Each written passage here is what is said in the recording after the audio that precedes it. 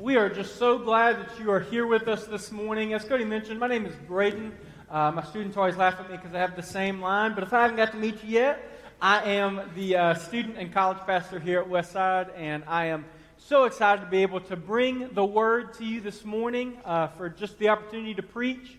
Merrick, our pastor, is out on vacation, or he was out on vacation this past week and today, so he went home to visit some family on both sides, his family and his wife's family. So I know that's been great for them, for the kids, to see the grandparents and everything. And of course, while he's been gone, we switched offices. I'm sure he wouldn't mind, gave me the bigger, the nice, He actually gave me a week of vacation on the books. It's perfect. Now I got an extra week for whatever I want.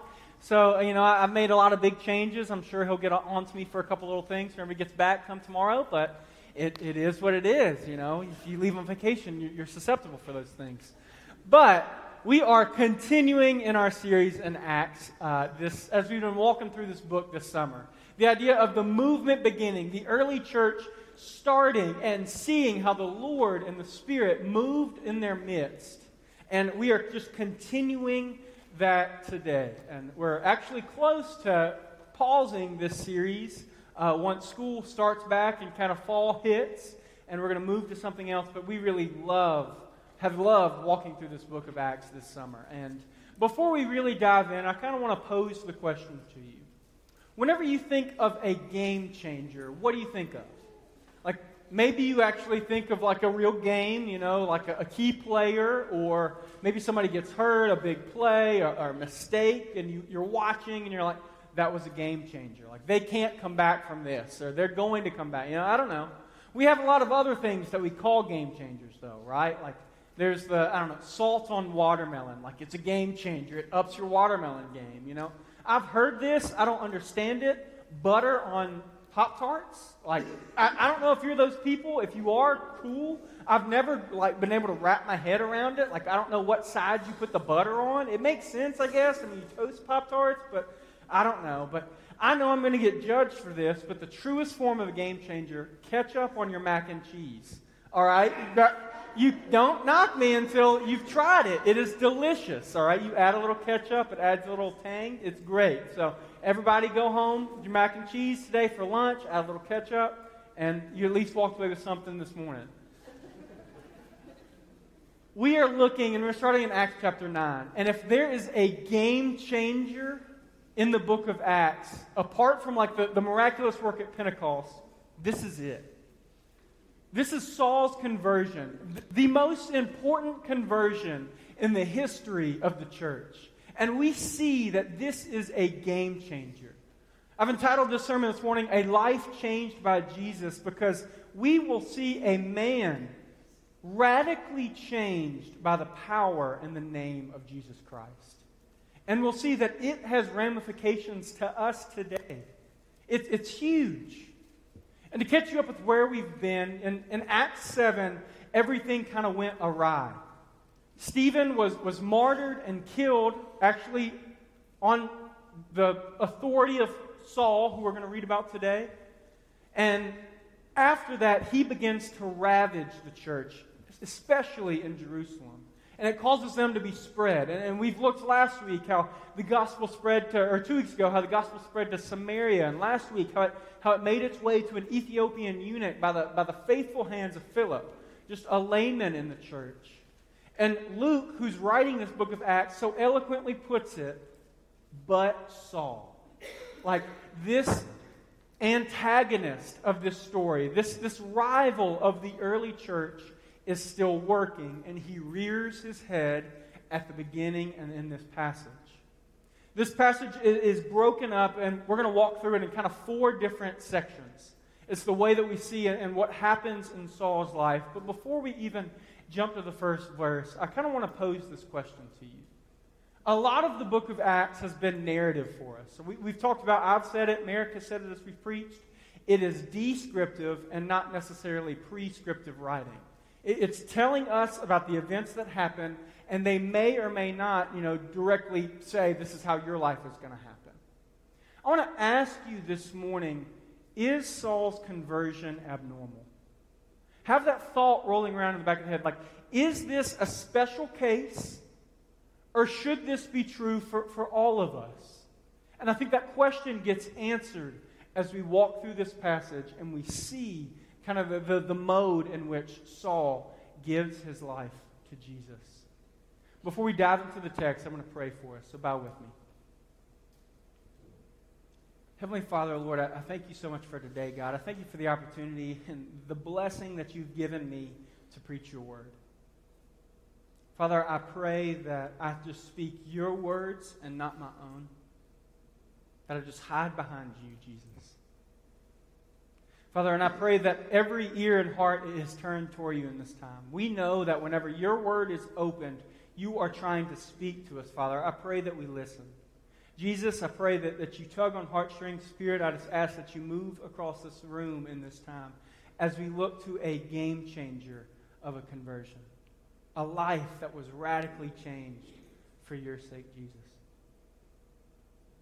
Father, Lord, again, I just ask that you preach through me, that you use me as your vessel. Jesus, it's in your name that we pray. Amen. So like I said, we are going to be in Acts chapter 9 this morning. We're walking through verses 1 through 31. And this section of Scripture is really broken down into 4 different parts. And we're going to start in this first part, which is Acts 9, 1 through 9. And it goes as such. But Saul, still breathing threats and murder against the disciples of the Lord, went to the high priest and asked for letters to the synagogues at Damascus, so that he found anyone who belonged to the way, men or women, he might bring them back bound to Jerusalem. Now as he went on his way, he approached Damascus, and suddenly a light from heaven shone around him. As falling to the ground, he heard a voice say to him, Saul, Saul, why are you persecuting me? And he said, Who are you, Lord? And the voice replied, I am Jesus, whom you are persecuting. But rise and enter the city, and you will be told what you are to do. The men who were traveling with him stood there speechless, hearing a voice, but seeing no one. And Saul rose from the ground, and although his eyes were opened, he saw nothing. So they led him by hand and brought him into Damascus. And for 3 days he was without sight, and he neither ate nor drank. So we start this kind of epic tale of a man who was dead set on a mission. And we see this first section of this passage, we see that the predominant theme is this. Saul is confronted. Paul is confronted. Like, he is put up against Jesus, and Jesus is standing against him on his road to Damascus. And I think to fully understand why it had to happen in such a radical way, we need to understand who is Saul. Like, who is this man? Well, we've been introduced to him. This is our 3rd time in the book of Acts. The first, like mentioned, is the death and the killing of Stephen, the martyr Stephen. You see, Saul there is overseeing the act. Like they walk up and it says, there's a young Pharisee named Saul, and they laid their coats, their garments down at his feet. This was a tradition of saying, we are doing this on your behalf. You are our governing body as we murdered this man Stephen. And then we see moving forward that he then spearheaded the attack on the church. It said that he began to ravage the church, that caused them to spread and to disperse from Jerusalem. You know, we saw that God used this in a holy nudge to push them to continue that Acts 1:8 mission. But Paul and Saul, same person. Throughout the service, I'll keep saying the names interchangeably. They're the same guy. Well, I'm going to try to say Saul because that's how he's referred to here, but I'll slip up. I'll just go ahead and let you know. But we see that Saul is the spearhead of this event, the antagonist to the Christian church, the one that pushes them and wreaks havoc among them. And then we see that his hatred for this group grows in this passage. He says he is still breathing murderous threats. The imagery here is a war horse who is getting ready for battle. Just angry and ready for the fight that is about to come in front of him. And we see that he's no longer just content with ridding Jerusalem of these Christians. He is wanting to spread his attack on them just like they are seeking to spread their belief. Like Damascus is not an hour's journey. It is 150 miles, a week's journey on foot, which is probably the way he traveled to get there. Like he was dead set on chasing these people down. So much of the fact that he went to the Sanhedrin. He said, I want to get extradition papers. So whenever I find them in Damascus, in the synagogues, I'm going to bring them back here in chains. See, the Christians at this time, they didn't believe they were just a different religious group. They believed they were still Jewish. But they were the Jews who knew the Messiah. So that they went to the synagogues. They preached in the synagogues. They were just answering what the prophecy was about. But Saul looked at this as heresy, as the ultimate attack against his God.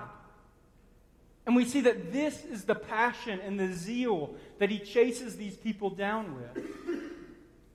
And hear me in this, Saul did not believe he was doing anything other than protecting the name of Yahweh God here. He was raised in Jewish culture. He was taught and he was learned from the head of the Sanhedrin, a man by the name of Gamaliel, the one that everyone wanted to learn from. This is who Saul learned from. He was an up-and-coming Pharisee, the one that they knew he was going to be great in their midst. He was a Hebrew of Hebrews, as he calls himself later on in Ephesians. And he says, I am doing the Lord's work by stopping this heretic, Jesus. He didn't believe that Jesus was the Christ, that he was the Messiah. I mean, how could he have been? One, he didn't come in the way that they all expected him to. They didn't make Israel the nation, the reigning power, like they expected the Messiah to do so. But more so than that, Jesus was crucified. There is no way that the Messiah would have died in such a way, in such a horrific and embarrassing way. He believed Jesus to be a heretic, and everyone who proclaimed his name, he saw them as enemies of God. His chasing down and his zealousness for the attack on the Christian church was just him fighting for what he believed in. That shows us this truth. Well, often we hear in our culture, or just sometimes it seeps into the church, that we all have our own truth. And if we devote ourselves wholeheartedly to it, if we're sincere in our belief, then that is good enough with what we pursue. Saul here was sincere, but he was sincerely wrong. We paint this man as an enemy, but he was just doing what he believed was right. But he had gotten it so wrong. He didn't know the truth.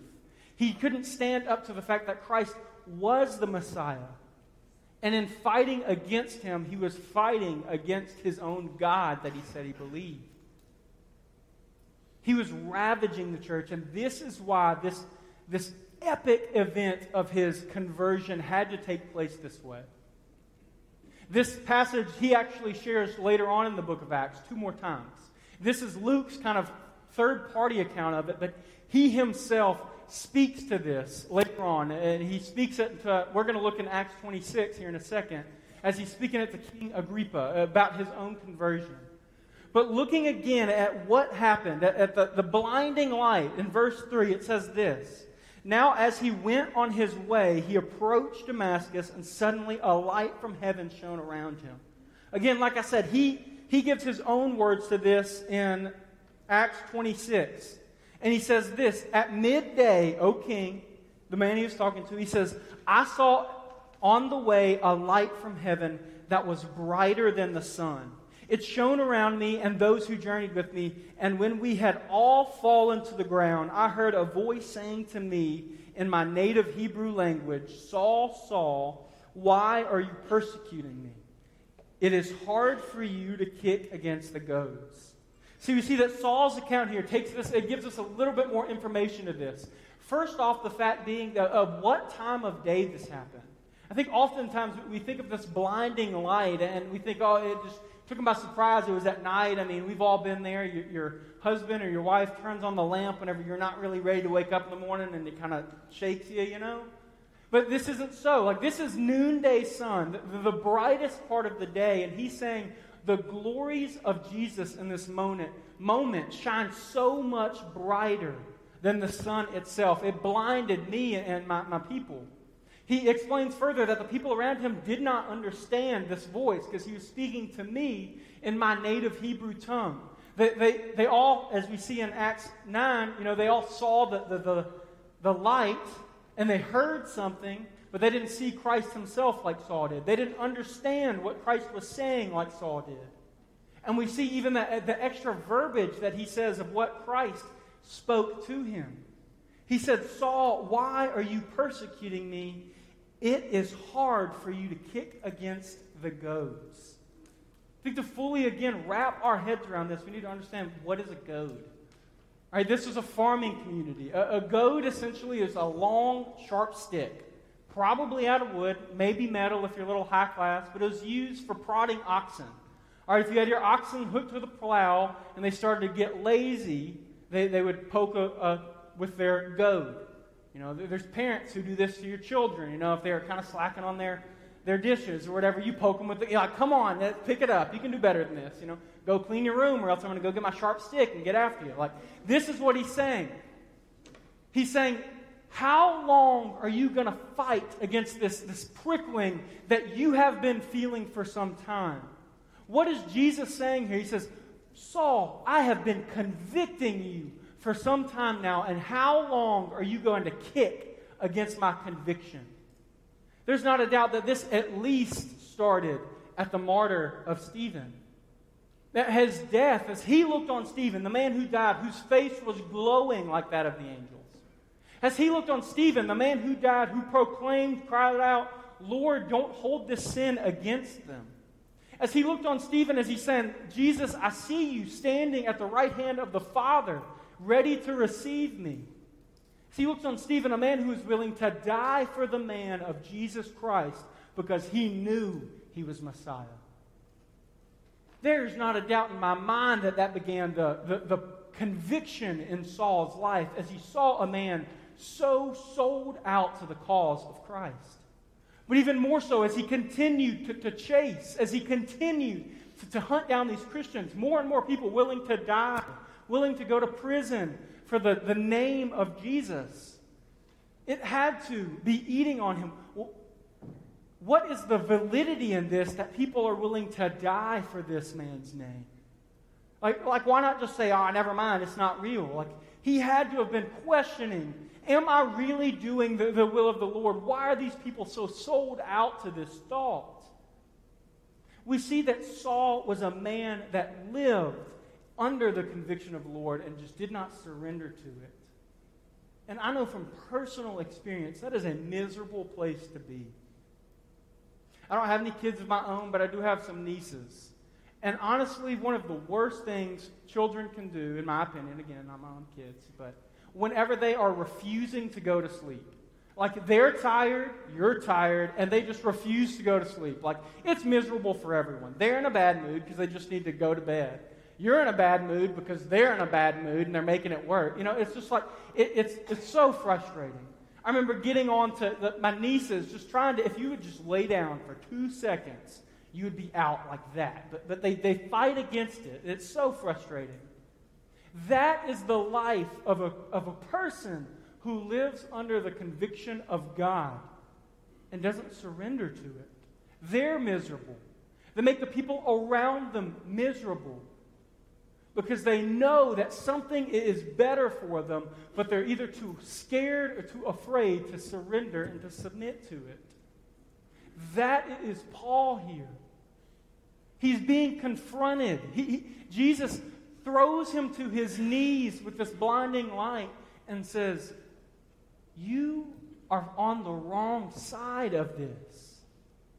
I mean, just imagine, as Paul cries out, Saul cries out, who are you, Lord? He knows immediately that, okay, this has got to be at least somebody with some authority over me.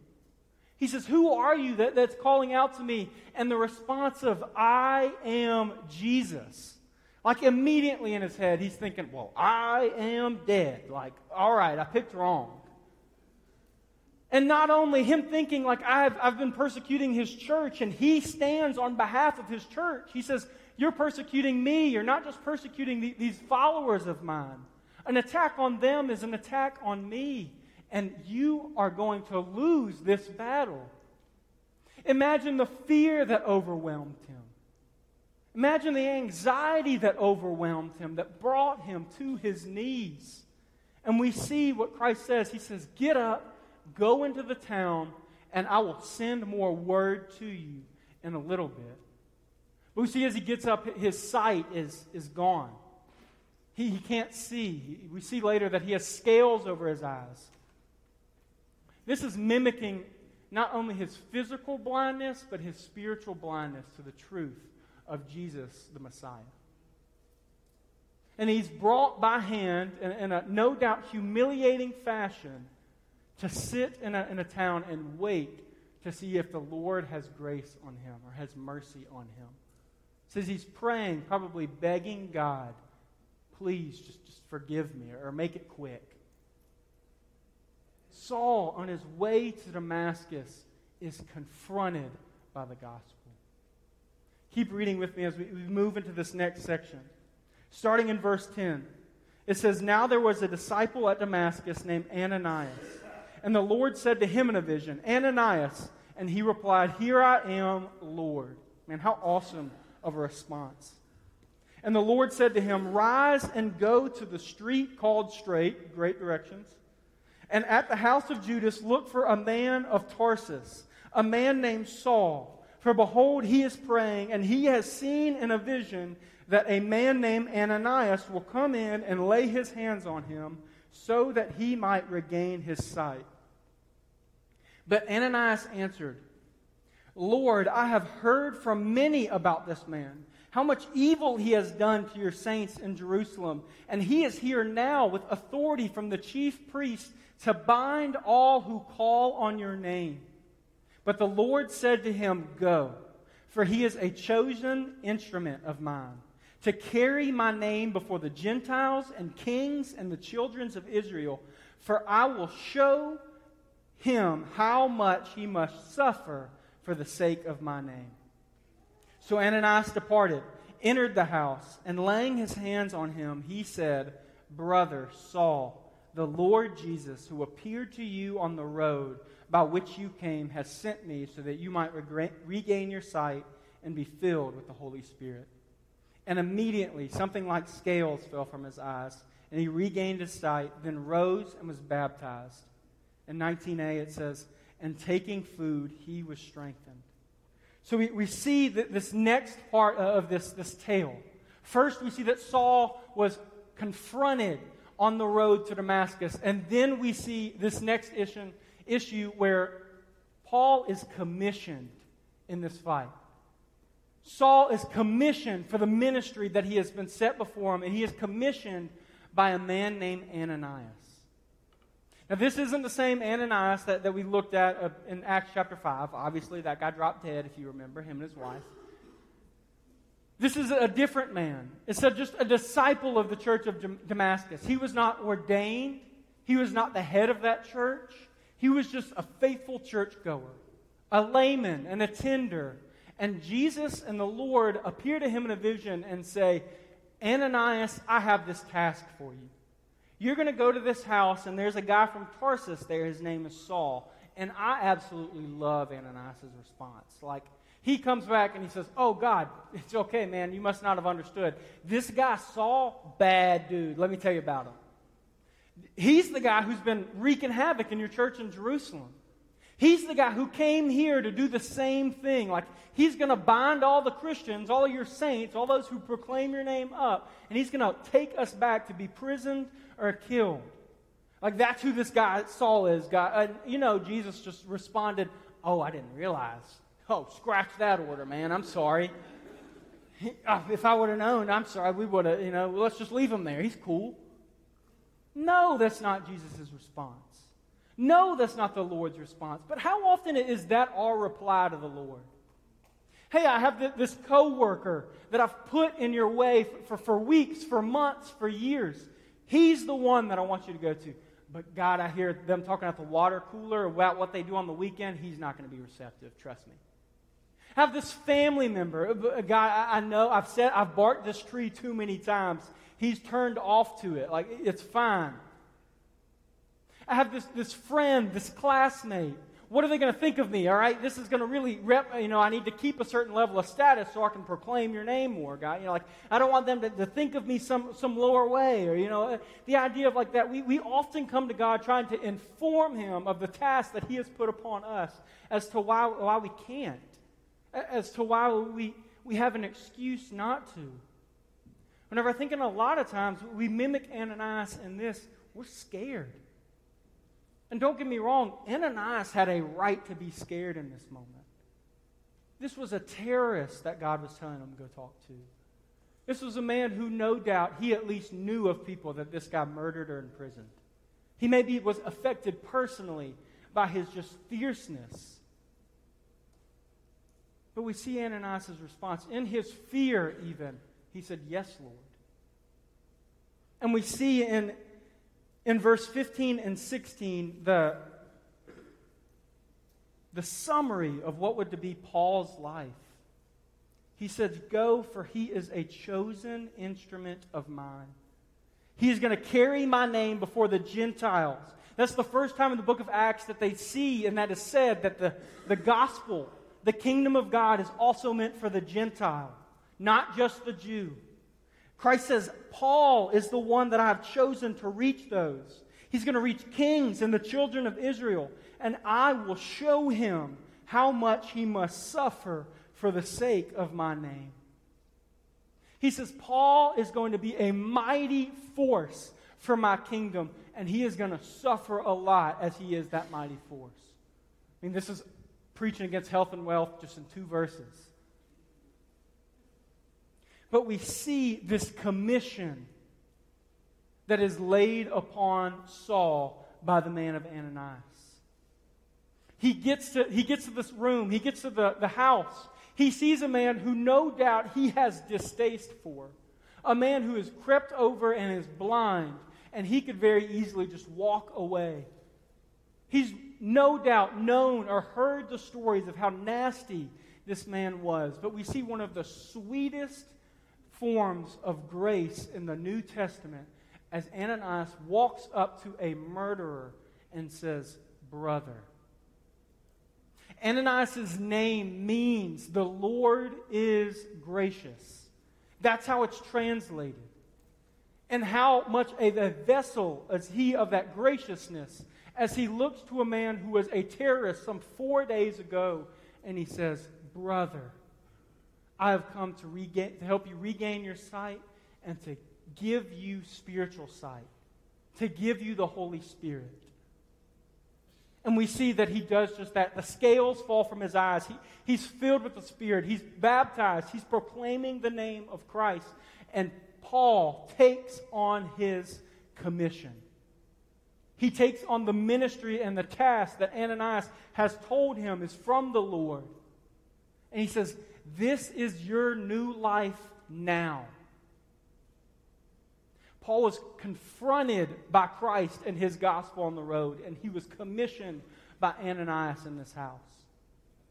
And read with me further as we continue to look into this conversion.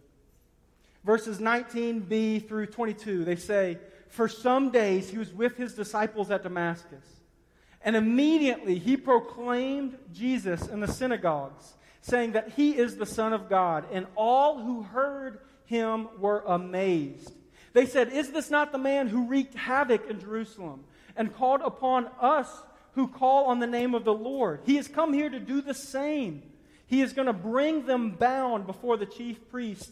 But Saul increased all the more in strength, confounded the Jews who lived in Damascus by proving that Jesus was the Christ." Saul was confronted. Saul was commissioned. And we see here that Saul was changed. Immediately, we see the change in his life. A man who some 5 days earlier was imprisoning people who proclaimed the name of Christ. And here he has made the 180 And he himself is proving to other Jews Jesus is the Messiah. Paul met the Savior of the world, and it changed him. So my wife is actually out this morning. She went to a wedding over this past weekend of some friends back in Louisiana. And, you know, marriage is fun, but marriage shows you a lot about yourself, if you're honest. Like, what you learn about yourself in the first few months of marriage is pretty telling. You know, Emily's only told me I've always been great from the beginning, so she's not here, you know, I've been good at it. She said, other people just need to look to me. But it changes you, and it should. Like, you no longer are just an I, you're a we. You're an us. You know, I remember one of the most things that I was most nervous about is like, now I'm going to be held accountable to the Lord of how I lead Emily. Like, my life is forever changed because I bound myself to her. And walking away from a wedding, can we really say you were really married if you leave your ceremony and act no different than you did 2 days before? Like you still hit on random people at a restaurant. You still go and you're not loyal to your wife. You sleep with whoever you want. You're not bound to this person. You don't live in the same house as this person. Like, is that truly a marriage? Can you really say you're married if by no form of the fashion you have changed because of your betrothal to this person? Like, you went through a ceremony, but your life is no different. This is what God is showing us in this passage. He was changed. America said it before. If you came to me and said you got hit by a 18-wheeler 2 days ago and you had no signs, I would have to say, I don't know if I believe you, buddy. Even if you were in the church, I may have to call you out on your lies. Don't miss me on this. Salvation cannot happen apart from transformation. We've believed in this lie that we've learned, especially us who grew up in the church, is I gave my life to Christ and I did not change that much. That's just not true. It shouldn't be. I know this for myself. I was saved from a church pew and I was radically changed, even though it may not have looked like it at first glance. But I've heard testimony after testimony of my friends, my family, or people that I've got to walk through with similar stories of mine, and everyone is the same. My parents came and said, Braden, I see a light in you that I've never seen before. You are different. You are changed. And we cannot come into a relationship with the Savior and the Lord of this universe and not be changed from it. We see the radical change in Saul. Like a man who hated the name of Christ, and now he's proclaiming it. There's some people who argue against this blinding light experience, saying that the idea of this was really just a seizure that Saul had on his way. Or maybe he had a heat stroke because of his long journey and he didn't take adequate breaks. So he had a heat stroke and fell down. One, I mean, that's complete foolishness. But if it was heat stroke, if it was seizure that caused a terrorist to turn evangelist, then praise the Lord for seizures. Like this man was shook to his core from his encounter with the Lord. Not only was he confronted, not only was he commissioned, he was changed. And we must be too whenever we come into relationship with Christ. There's no way around this. As we wrap up this story, continue reading with me. Picking up in verse 23. It says this: when many days had passed, and I'm actually going to stop here. I have this for the screen, but I'm not going to put it on because we're just going to explain this. This many days, in Galatians 1, Paul shows us that this is about 3 years. All right? So the many days is a little bit of an understatement. In Galatians 1, specifically in 17 and 18, he's talking about, hey, for 3 years I was in between Damascus and Arabia. I was being sent out, and he talks more, and he says, for the Lord himself, Jesus Christ, bestowed upon me his revelation. Like, there's a reason we call Paul the Apostle Paul. in order to have the house and the role of an apostle, you had to see and be taught by the risen Christ. This was this moment where Paul received that. So for 3 years, scholars debate on why it was 3 years. Maybe it was an equal time as, for the same amount as the disciples were on under the discipleship of Christ, for the 3 years of his ministry. Maybe he just saw the work that was ahead of him and he said, I need to be well prepared and well learned in this subject so that I can go forth and do the ministry that the Lord has bestowed upon me. But we see that he took his calling and his commission seriously. And we see that in some days, some 3 years later, we see in Damascus that the Jews plotted to kill him. In verse 24 it says, but their plot became known to Saul because they were watching the gates by day and by night in order that they may kill him. But his disciples took him by night, let him down through an opening in a wall, lowering him in a basket.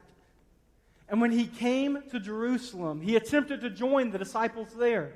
But they were all afraid of him, for they did not believe that he was a disciple. But Barnabas took him in and brought him to the apostles. He declared to them about how on the road Paul had seen the Lord, who spoke to him, and how at Damascus he preached boldly the name of Jesus. So he went in and out among them at Jerusalem, preaching boldly in the name of the Lord.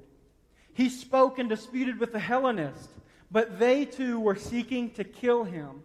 And when the brothers learned this, they brought him down to Caesarea, sent him off to Tarsus. So the church throughout all Judea and Galilee and Samaria had peace and was being built up. They were walking in the fear of the Lord and living in the comfort of the Holy Spirit. The church multiplied. We see, as Paul comes back from his learning experience, he not only was confronted, he not only was commissioned, he was not only changed, but we see throughout his life, the story of his life is this: he continued. He continues. If there was ever reason for a man to kind of let off the throttle a little bit, he kind of had a fair case. He comes back to Damascus, and the people there want to kill him. All right, not too, he's done it to other people, not too shocking. So he flees through a basket and a hole in a wall. Like, how embarrassing does that have to be? Imagine the guys who held the ropes. Like, a lot of power was in their hands for all of us. He wrote most of the New Testament. He gets to the ground, runs away like a refugee in the night, comes to Jerusalem, and he's rejected by the church there. Like, don't miss this. It's someone walking through the door, us all screaming in terror and running away. Like, that person doesn't feel too good about themselves, correct? Like there's no way that person enjoys, oh, wow, I feel really welcomed by this body. But we see that Barnabas, the son of encouragement, brings him in and encourages and puts his neck on the line and says, this man is the real deal. I've heard the stories. I've seen the life change. And he's there in Galatians again. He says he was there for 15 days and they tried to kill him. So he goes off to Tarsus. And we know from the rest of Saul and Paul's life, it's not the easiest. Bit by a snake, shipwrecked, stoned a couple times, thrown out of cities, gets up, dusts himself off, and keeps moving forward. He continues.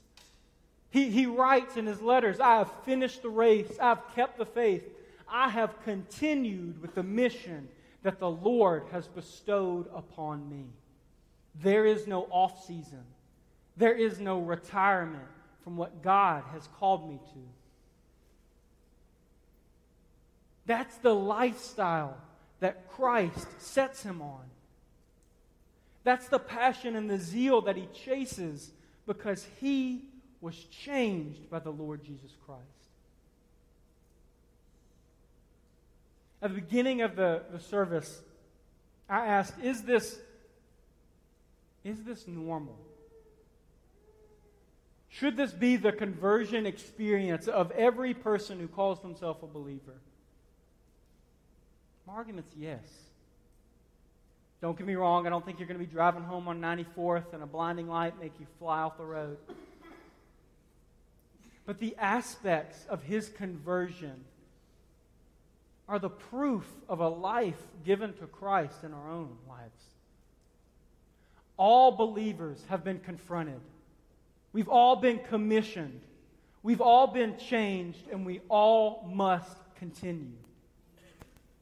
And every one of us, at some point, if we call ourselves a follower of Christ, we were confronted about our sin.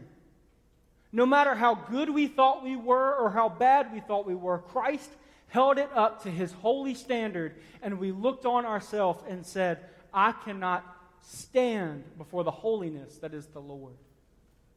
We were confronted. But just like Paul, we are commissioned.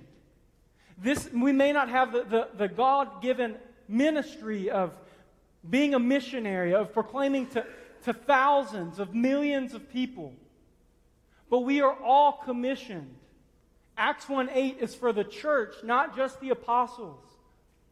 Matthew 28 is for all of the believers. He has given authority to all of us so that we may go and proclaim his name. We've all been commissioned. And a believer should be changed whenever coming into a relationship with the Lord. And we must continue. There's no season where we say, I tried really hard for a little bit, and now I'm just kind of lax. It's not just a young man's game. It's not once you have your family. It's not once you get your career. We must continue in this effort. It's all of our calling. It's the role that we've all been given. Maybe you're not a Paul, but maybe you're an Ananias. I can't tell you the name of the man who won Billy Graham to Christ, who preached the gospel to him for the first time. But boy, am I glad that he did. Boy, are thousands glad that he did.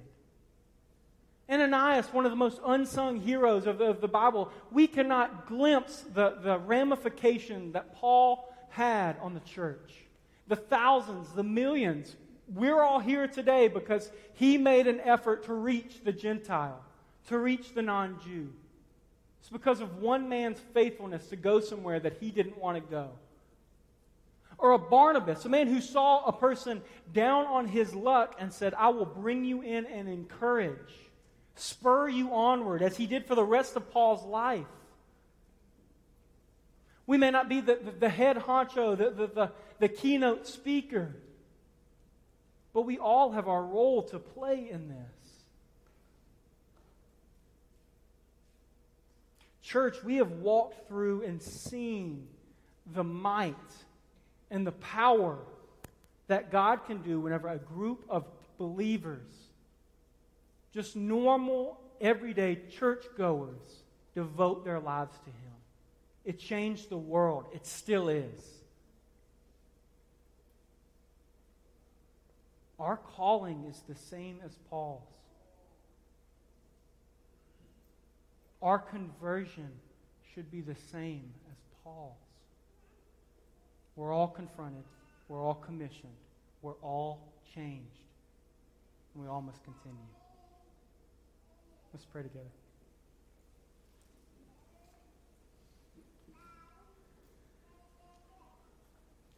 Jesus, Lord,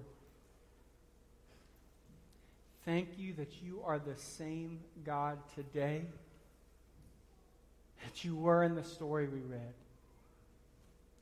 That Jesus, just as you were sitting on your throne, as you arrested Paul, as you brought him to his knees to see his sin before you, you are doing the same today. That the miraculous conversion of a lost sinner can happen the same this morning. Lord, I pray that we believe that. God, I pray that we surrender to that. Father, and I pray that all of us, we all must ask ourselves, am I continuing? have I let off the gas? Have I missed my commission, my role? Lord, spur in me a new fire to continue the ministry that you've bestowed upon me.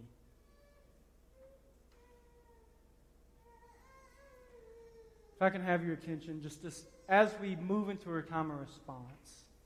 Cody's going to begin to play and sing, and I ask that you take this time to do business with the Lord. Maybe this morning you're being confronted. Maybe like Paul, you have felt a prodding for weeks, for months. You've lived under the conviction, and if you're honest with yourself, you've been miserable. I've been there. It's a hard place to be. I pray that you surrender this morning. Maybe this morning, like a blinding light, the Lord brought you to your knees. I pray that you surrender this morning. Pray that you look on what the Lord's commissioned you to declare His name, to proclaim His gospel. How have you been doing in that? Have you continued despite setback, despite hardship? Or look at your life and can you really say, I've changed after coming into a relationship with the Lord? Salvation does not happen apart from transformation. It's the same event. Meeting the Lord of the universe will change you. Maybe you've just neglected your role as an Ananias, as a Barnabas. You may say you're a small player, but you can make an impact. I beg of you to not neglect that role. As Cody plays and sings, I just pray that you respond this morning.